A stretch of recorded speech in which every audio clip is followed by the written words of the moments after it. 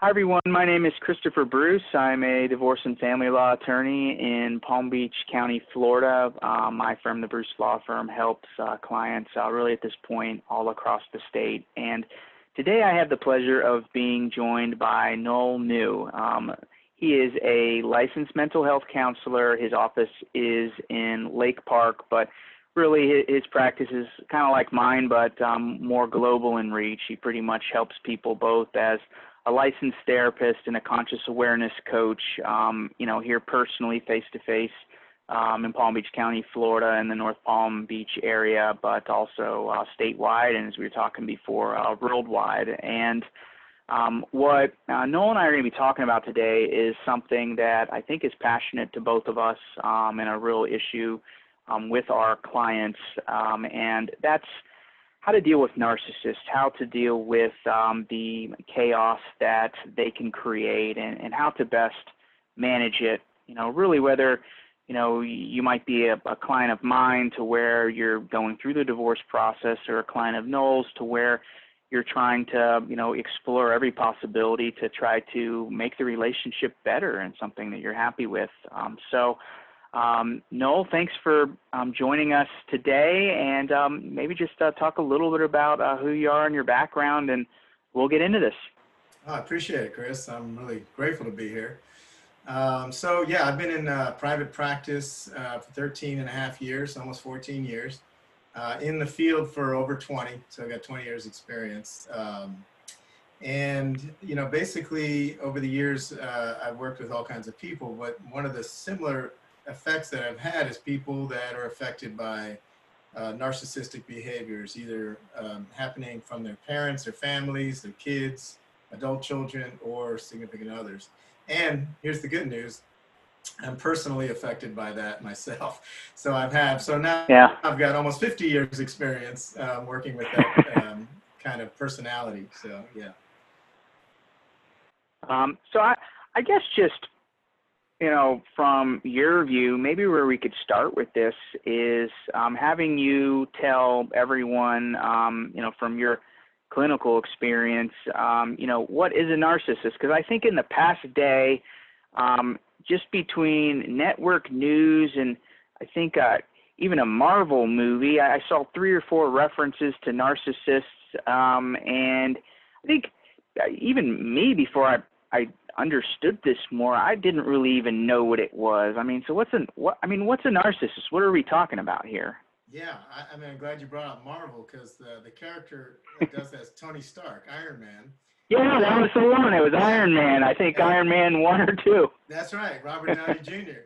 And he actually does play it. Now the interesting thing is, he is playing the character of a narcissist, but with a heart. And so, So to me, a narcissist is just like anything else. It's got a spectrum. You know what I mean? So there's a spectrum of the intensity of how much the person is really self-absorbed. So that's really the characteristics of a narcissistic personality. Is somebody that not only they just self-absorbed, talking about themselves, but it's also everything that goes in their lives is about them. So like I said, so they might even be less on the spectrum, just narcissistic, where they still are able to interact with other people and care about them, but it's still how it's impacting them. And then all the way on the deepest part of the spectrum is like they don't really care about anybody, you know what I mean? And they just care about themselves. And that almost borderlines to sociopath. But the big difference I want to state between a sociopath and a narcissist: a sociopath has no concept of right or wrong, doesn't matter. They don't care anymore about right or wrong, no sense of guilt. The narcissist will still feel like that, even on the highest end. They will still feel a sense of guilt, but it just will be pointed, it's not my fault.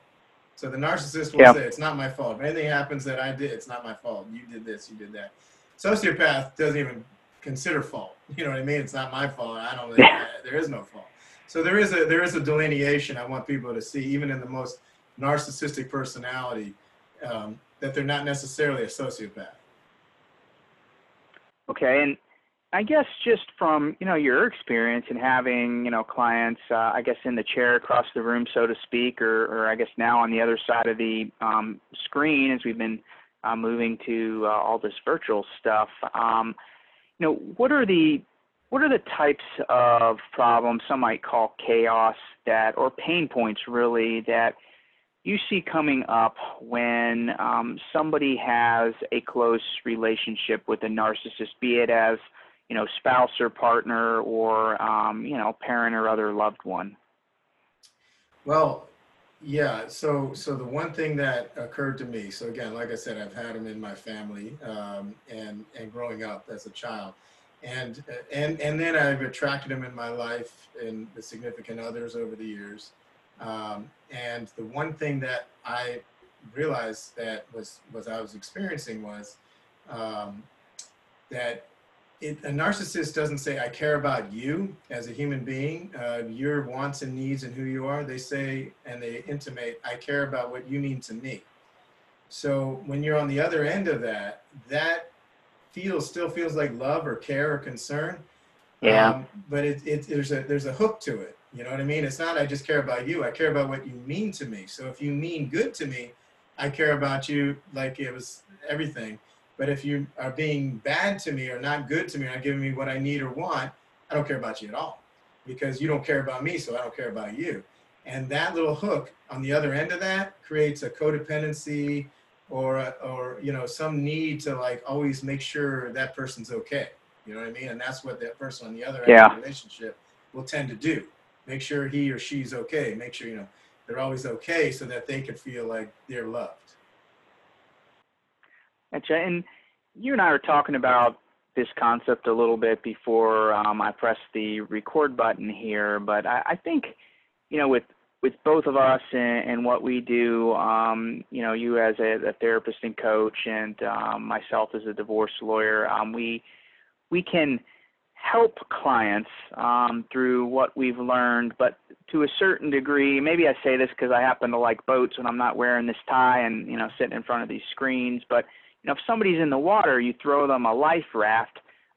For the life raft to mean anything to them, they have to grab it and at least a little bit hold on for us to kind of be able to help them make their lives better. And I think something you and I spoke about a little today, and when we really first talked about this concept, was sometimes people, without really knowing it, are engaging in behavior that's really enabling the undesired effects of the narcissist to maybe be more than they might otherwise be. So I'm just kind of curious from your experience and dealing with this, from the more of the psychology side of everything than I see it. What are the types of behaviors that you often see people regularly doing that further exacerbates the negative qualities of their narcissistic partner or close relationship person? Yeah, no, that's an excellent question. So in my experience is what I've seen people do, and the standard form is the husband's the narcissist, the wife is the empath, the codependent. But it can be switched, and I've had plenty of experiences where the wife is the narcissist and the husband's the empath or the codependent. I want to do a quick thing on that because that's been a new thing. Is sure the narcissist and the empath. So an empath is somebody that's very feeling and connecting and can feel into somebody else's experience. They don't have to. There's a difference between empathy and sympathy. Sympathy is I feel sad for you. Empathy is I feel sad because you're sad. You know what I mean? It's that real human connection. So somebody who's more empathic and empathetic will feel that with the other person. So that like I said before, the narcissist can feel that, but only based on his or her information, not really yours, just what it's doing to them. So the empathy, it feels like empathy, but it's still the empathy is only towards self. So somebody who's empathic or empathetic will connect with that and feel like, oh, we got two, he cares, she cares. But then when they start pulling it away, the empath, if they're not grounded in who they are, they will start being codependent. And codependent is now, I need to make sure you feel good so I feel good. And it's just a little twist, but that whole twist changes the whole dynamic. And once that person starts acting like that, the other person, codependently, then the narcissist just, that person helps. We teach people how to treat us. The codependent tells the narcissist, whatever you need. And then he or she doesn't give it that. And then the narcissist is, you're hurting me. You're terrible. Yeah. You don't care. And then he or she goes, no, I'll give you more. I'll give you more. I'll give you more. You're terrible. And it's never enough. And that's when the codependent person, who's really just an empath, but lost their way by trying to please this person so that they can feel loved, really starts to get their own level of unmanageability, you know what I mean? And their behaviors, their thoughts, their feelings, and just starts getting stressed out and, and not feeling fulfilled and things like that will start happening. So, so if you're one of those people, and I see it, if somebody would have told me these situations exist in modern society before I started doing what I do for a living, I wouldn't believe it. But, a lot of, at least my clients, have probably been at stages of time clients of yours, so to speak, over the years. But a lot of my clients come to me and, they're in their mid-50s, sometimes early 60s. Or at least to them, their engagement in that cycle you just talked about, it's almost like a withdrawal and a rejection kind of cycle has been, at least for them, all they can remember in their life or most of their adult life. For somebody like that, do you have any particular advice on, if they at least want to feel healthier about themselves, or maybe trying to stop what, I guess I might label as emotional abuse in their relationship, things that they might try to consciously stop doing to minimize the way the cycle you were talking about makes them feel? Oh, that's beautiful. Yeah, really, so the key is, and this goes to an Al-Anon slogan, which Al-Anon kind of fits the bill a lot. Al-Anon is the side program to Alcoholics Anonymous. So it's the families of alcoholics or addicts, and a lot of times it's the spouse, but it can be the adult children and so on, the parents to adult children. But the families, what they'll experience is the slogan that works for them is "Let it begin with me." So even if he or she is acting like the way they are, and we can't control that, and so we'll go back to the narcissist. They're making it all about them, the gaslighting, whereas like even if they make a mistake, they blame the other person and make the other person start to believe that they're the ones who did it. All this kind of stuff. We can't control what he or she's going to do, but I can absolutely control what I'm doing. And by means of control, I'm saying start to inventory and look at where am I contributing to this? You know what I mean? Because we teach people how to treat us. So if I am constantly arguing with the person in a losing battle, I need to stop the arguments, not out of winning or losing, but so that I can look at, what do I really want in this, literally this scenario right now? And then gauge with what I want. Now, more than likely, I'm going to need some support. I'm going to need some people to bounce what's happening, because I'll feel like I'm, losing, my mind here, and he or she's doing on and on and on. And so I'll need to download it somewhere, supports, friends, whatever kind of coach, therapist, helpful guide that I can have. And then I need to let it begin with me. What do I want? So I say what I mean what I say, don't say it mean. So, it gets to the point of what I need in that scenario. So if it's an argument about, I told you I don't like you to do this anymore, meaning coming from the narcissist, and he would say, well, I didn't mean to do that. Well, you better do, nope, I didn't mean to, and I didn't do it, and that's all we're saying. It's cutting it short. What will happen is that that personality will not like that, because it's very familiar to where it is. So if they don't get more boisterous, they'll start acting like a little boy or a little girl and start getting sad. Now, the empath or the codependent person doesn't like that. So, and the person knows that, so they'll start trying to take care. And if I'm taking care of them when they're acting sad, I'm going to get bit back. So I have to hold my boundaries, state my boundaries, let it go, have empathy, but not try to take care of his or her feelings, the narcissist's feelings. Once I engage in trying to take care of their feelings, I lose me. And then they just grab that, and then now I'm in that spiral. I think that's, to me, I mean, just in how I tell my clients to deal with something, usually in the context of a divorce, that's great advice. And I mean, I think it's such a unique situation when you have a relationship with somebody that might be on this, it's like the rainbow from hell, but kind of like a spectrum. I mean, there are people that have mild qualities of this and people who have more exacerbated qualities that are maybe just, really on that sociopathic boundary.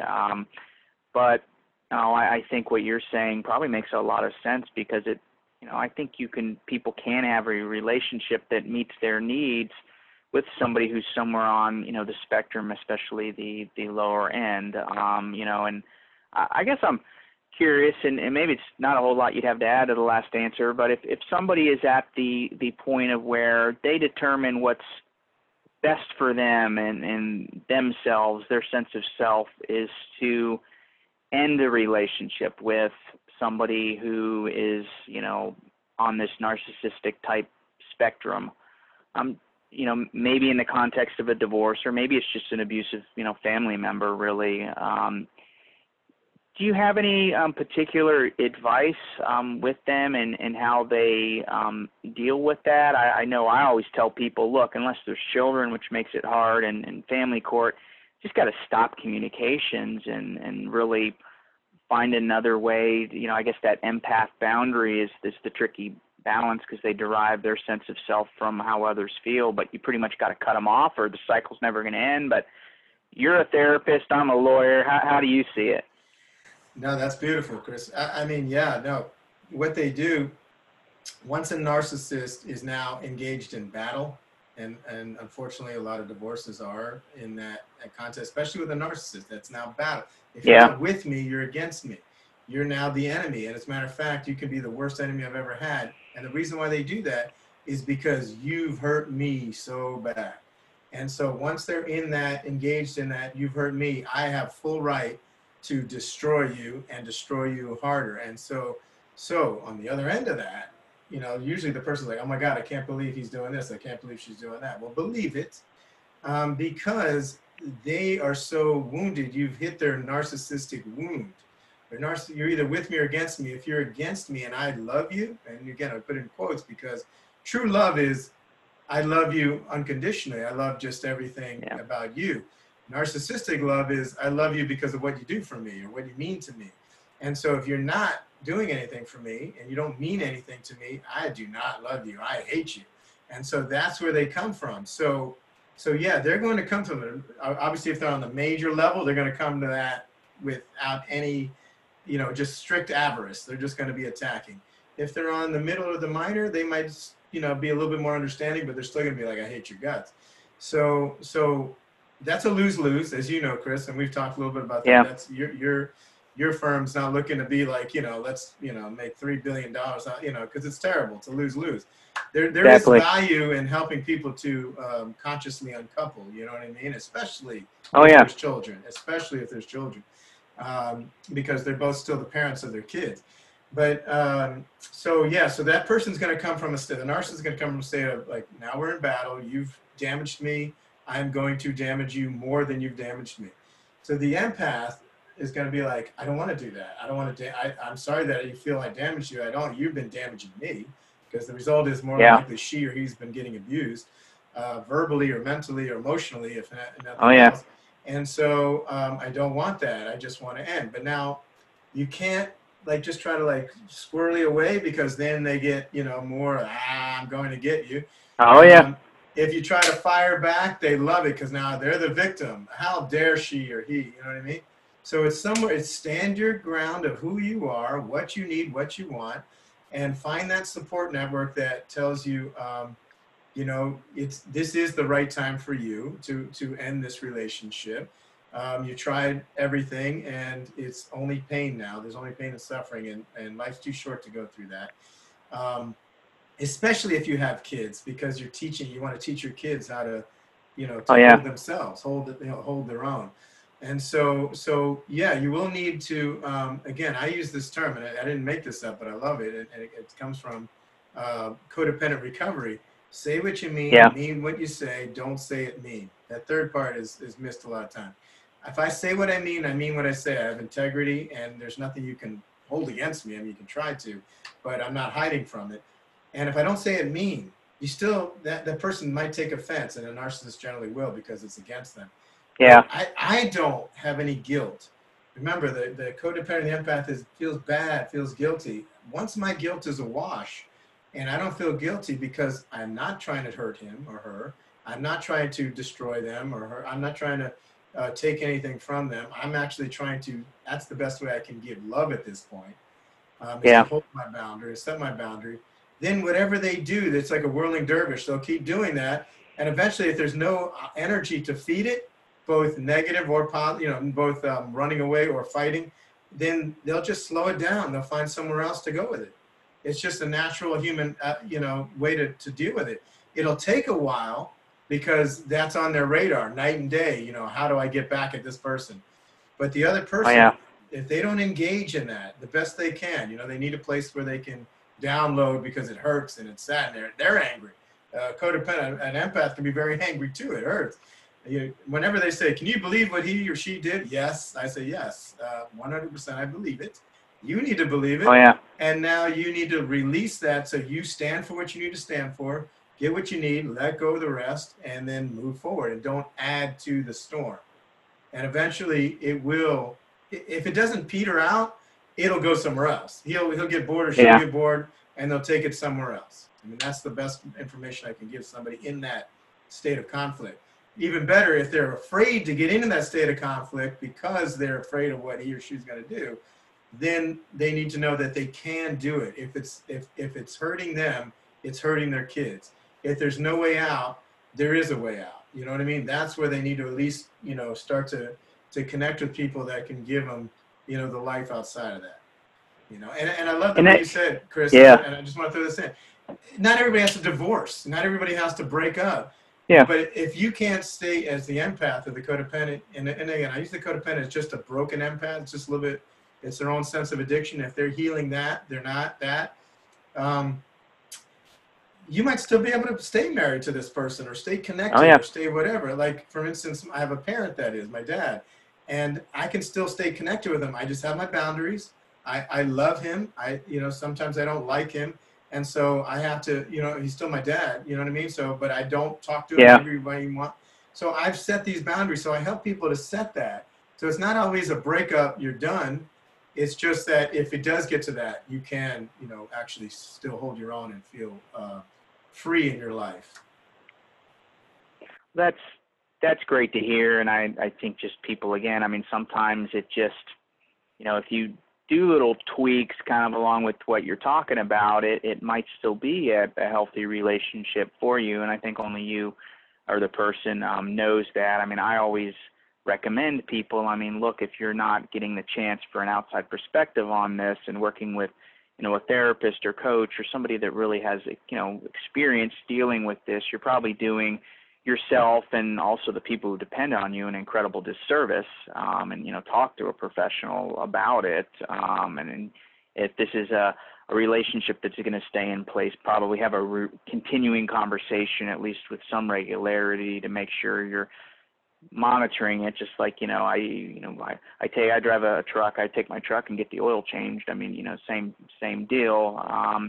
You brought up something I wanted to just to ask you on. It doesn't have to be all of our focus, but you made a comment about, children and, how just in your experience of seeing this play out, are children affected by, having an empath or codependent type parent stay in a relationship with somebody that's, maybe on the medium to strong, bad, or at least intense end of this narcissistic spectrum? And the reason I ask is we have a lot of people who end up getting divorced after the children have all left the home. Sometimes, now as I've been doing this longer, I've met those people 10 years ago when the kids were, 6 or 7 or, 8 or 9. I'm just curious. My own personal thought is the children are ultimately going to be better off, if it's not the senior year of high school when this is happening, probably better off if there's an unhealthy relationship for there to be a separation than they would be if they had a combined family and a toxic relationship. But I mean, what comes to mind as you're hearing that, from your end of this Zoom call here? No, that's beautiful. So if we go back to, the 40s and 50s and even 60s, families stayed together no matter what. And so even if they hated each other's guts, they stayed together no matter what. So their children in their 20s and 30s and 70s and 80s and 90s started getting divorced no matter what. You know what I mean? Just, nope, we're not doing what our parents did. Divorce no matter what. And so now into the 2000s, 2010s, now we're in the 2020s, there's much more consciousness and awareness about you don't stay together no matter what, you don't get divorced no matter what. You know what I mean? There's really needs to be an awareness, a consciousness, and that's why I like the term uncoupling, if that's what needs to happen, rather than, this trauma, and especially with children, of splitting the family.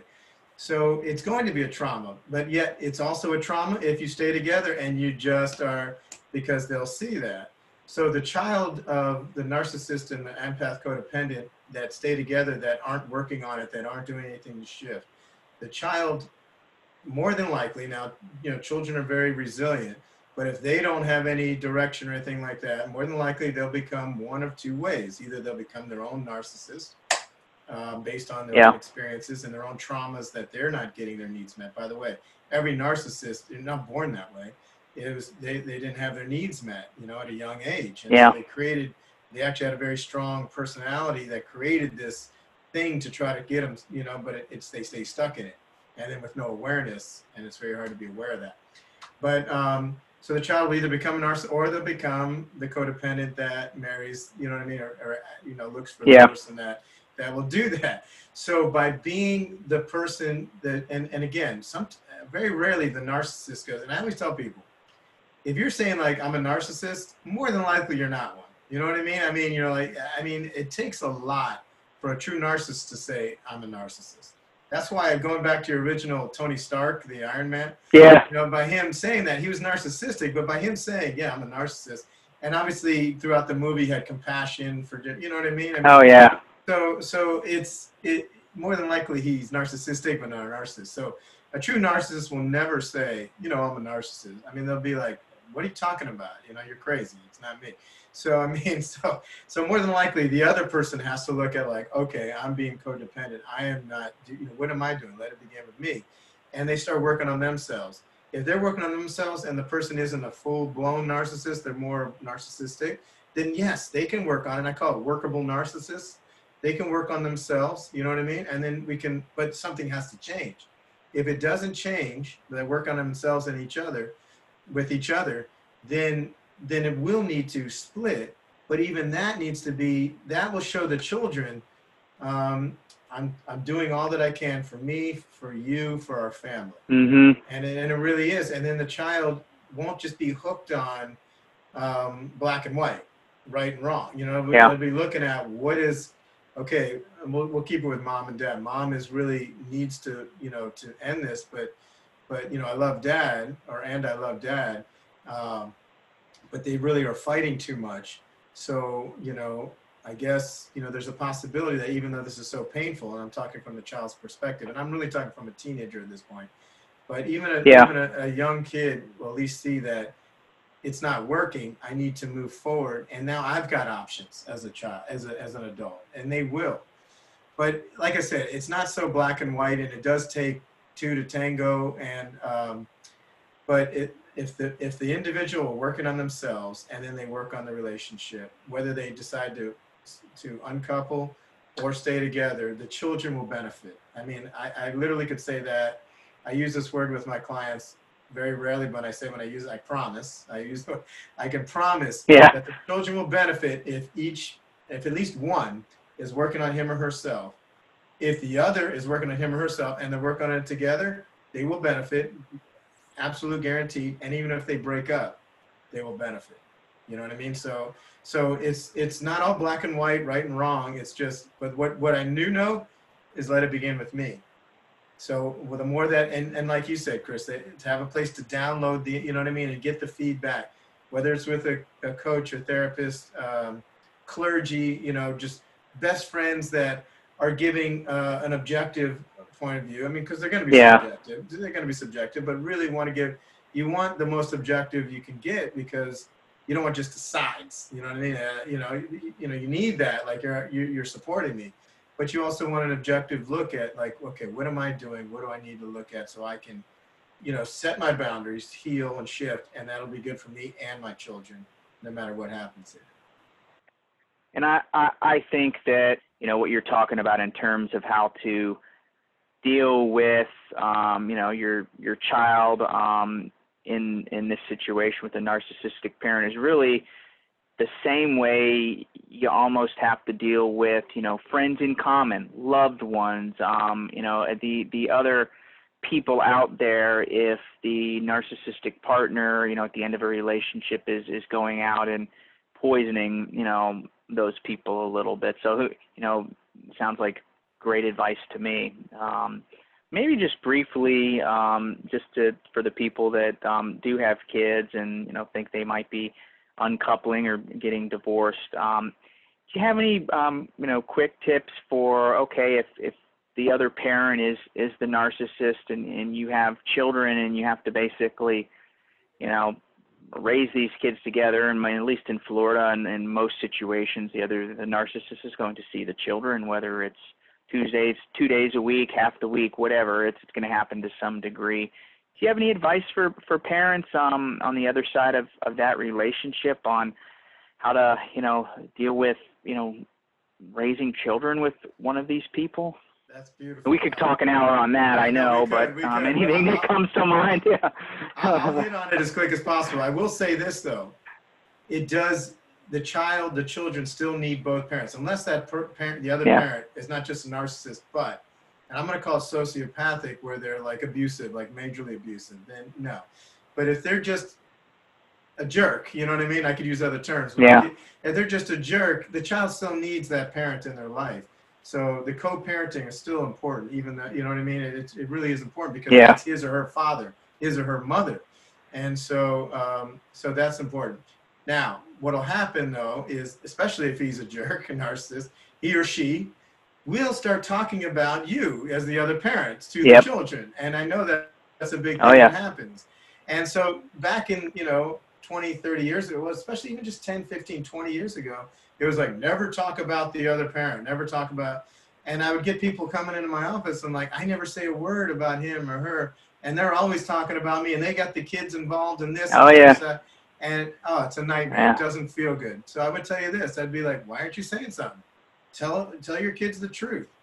You know, it's not about dogging their parent. It's just giving them the information, especially if the other parent is doing that. Now, again, that needs, you know, that needs a certain level of a gauging of it. You know what I mean? You want to have a valve on that. You don't just be like, oh my God, your father, I can't believe you did this and that, or your mother, you know. And especially if he or she's doing that to your kids about you. So you don't do that. You don't go like, well, what did he do or she do? You know, it's not that. It's just like, okay, I hear what you're saying. Sounds like your dad or your mom has told you all that, or they're just reporting. Kids are reporting. Well, dad said you never do, you know. And you could say like, it's not true. I appreciate you telling me that. And I will tell you that this is where I'm coming from. And this is none of your business, because it's between me and your father or your mother. But, and they ought not be talking to you about it. I'm not going to talk to you about it, but I'm going to tell you that what they're saying is not true. And that's it, or whatever. You know what I mean? It's not about defending yourself, and it's not about bad-mouthing the other parent, but it is about standing up and telling them that that's not, you know what I mean? Because the kids will take the information, and especially if they're getting clogged with it. So I know that's probably something you see, and it's something that happens, especially in the narcissistic divorce, because he or she is going, how dare you? You know what I mean? And now I'm going to hurt you where it really hurts, which is your children, and all this kind of stuff. So, I mean, so it's not like never talk about the other person, and it's not about bad mouthing the other person. It's about standing your case and helping the child feel like a child, not like, even if they're 16, it's like, that's still not between, that's between me and your dad or me and your mom. It's not about you. And, you know, we both love you. And so thank you for telling me that information. It's wrong. It's not right. And here's the thing. And then we're done with that conversation. You know what I mean? So again, it's going to come down to boundaries, and healthy boundaries. And it's simple, but not easy. And that's where you need that support, you know? And, yeah. So I guess, you know, for the people that are sitting here and listening to this, and this is, I think, excellent advice just from my experience in dealing with this stuff, and I don't have your credentials, you know, coming at it from the therapy and the psychology angle, but I tend to think this is really helpful for a lot of people, and if they're hearing this and this is resonating with them, and they think that they might need help with, you know, anything within the realm of what we've been talking about, maybe talk a little bit more about, you know, the exact people you help and, you know, the services that you offer, both as a therapist and a coach, and just help people understand that and how they might get in touch with you here. Yeah, absolutely. Thanks, Chris. So my website is noelneu.com, just like NOELNEU.com. And you can see what I do there. So I built my practice 13 and a half years ago on working with a lot of adolescent boys and the deals that they've had with their mother and the absent father, even if the father's there. And obviously substance abuse and codependency and all that. And I've honed it down to, even though I still serve that, I've honed it down to communication. So obviously, like you can see, a lot of what I answered by was how to communicate, how to clear my energy and where I'm coming from, and to hold my own in setting boundaries and communicating. So that can be with the parents and the kids, the adult kids with their parents, obviously husbands and wives and marital. So I would tell you, I don't do couples counseling necessarily, but I do couples communication. I call myself an emotional mediator. And so to help people to really connect with their emotions with each other. And so, so you can find me online. You can call or text online. You can find my number is, and I'm sure it'll be on the thing, but 561-845-9488. But so I've got my number, I've got text, and I'm also doing other, so also with my partner, Caroline Reno, we've started something called Indivinity Productions. And so a lot of what I do healing is also, so this is the active healing when I interact with people. I also do a passive healing, and what I mean by that is I have healing medicine music. And so our music, and we play the music, and the music helps to strengthen the person. You know, download the songs, and it's like 70s, 80s, folk rock type stuff, and we're coming out with a new album soon. But the whole point of the music is not just, hey, this is good listening to. It's in 432 hertz. It helps align the cells, and the information, the words are about people going through hard times, coming through it and finding themselves and connecting with themselves, and then being able to face whatever triggers or demons or suffering or challenges they have. So I come at it a bunch of different ways, and noelneu.com, indivinityproductions.com, INDIVINITY Productions. And, you know, however I may be able to serve and add value to people's lives, that's what I'm looking to do. All right. And I think I made a little bit of a introduction, or part of your introduction. I was saying you're doing, you know, in addition to being a licensed therapist in Florida, you do the conscious awareness coaching. And I think that ties into the music you were talking about there, but is there anything more to that, just in case somebody's wondering, hey, what is that, and might that help me?